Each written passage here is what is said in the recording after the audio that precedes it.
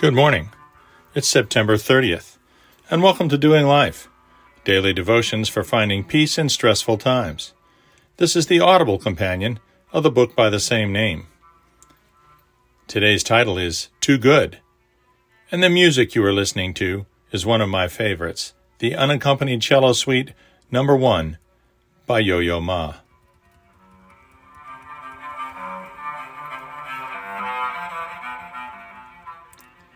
If you think you're standing strong, be careful not to fall. 1 Corinthians 10:12. Just last week, we learned of yet another evangelical pastor of a megachurch in Dallas who has resigned. The reason he gave, I have sinned. So he judged himself and found himself wanting? For 2 millennia, there has been a pervasive misperception in Christendom. That misperception is that Christian leaders are somehow cleaner, somehow purer than the rest of us believers. The truly unfortunate aspect to this misguided perspective is that seekers then look at Christians and conclude that they just can't be good enough to join this exclusive God club. That, of course, undermines the very gospel itself. It betrays the offer of grace extended to all. The very meaning of grace is that we are offered forgiveness when we are undeserving. Part and parcel of this distortion is that Christian leaders start to believe their own press. They start to believe that they really are just a little closer to Christ, just a little bit purer, just a little bit more devout, just a little bit more faithful than the flock they are supposed to be leading. Paul warns of this error. A man too confident of the grace he knows has been extended to him, too proud, may start to think that he cannot fall at all. That's what our opening verse means.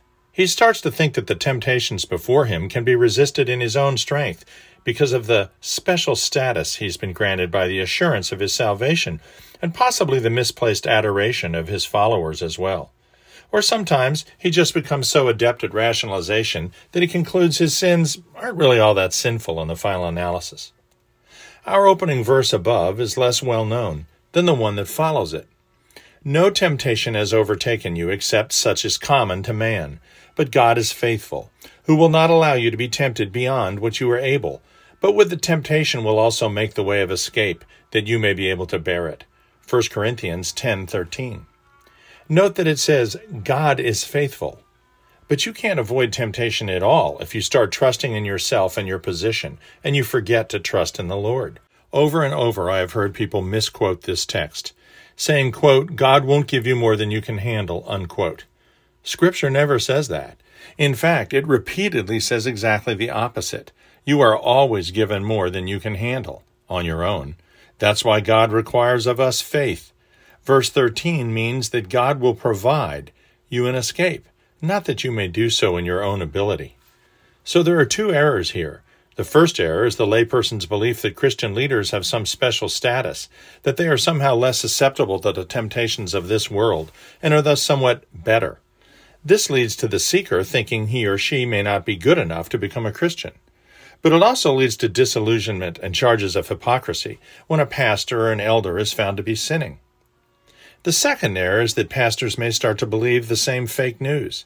The assurance of hope which all Christians share becomes distorted into an assurance that they will somehow be able to avoid sinning like the rest of us. Nothing could be further from the truth, and when they discover they are only human, their fall from grace seems all the more catastrophic.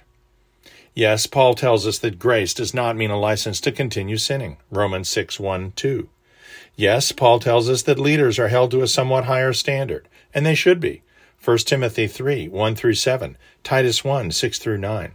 But he also emphasized, as did Christ, that we are not to judge, lest we be judged, Matthew 7:1, and that there's no condemnation for those in Christ Jesus, Romans 8:1. Being born again means that the indwelling Holy Spirit is available to help us if we will only allow him. In fact, the very act of becoming more Christ-like, of sanctification, could be described as permitting the Holy Spirit to manifest itself through us to a greater and greater extent every day. So when you hear a story about a pastor who has, quote, fallen, unquote, perhaps he began to think in today's verbiage that he was just too big to fail, and thus gave in to some repeated temptation. Or maybe he legitimately recognized a growing false pride in himself. It may well be best for the church if he no longer holds a position of leadership, as outlined by Paul. But he, like us, should remember what grace is all about. Christ is pretty clear. If we can't forgive others, nor will our Father in heaven forgive us. Matthew 6:14 through 15. That's what we need to show the seeker. That's also the grace we need to show ourselves, our brothers and sisters, and even our leaders. Dear Heavenly Father, we love you. Just as your love for us has granted us undeserved forgiveness, so too must we allow the Holy Spirit to work through us, to forgive not only our leaders who sin, but also ourselves. Amen.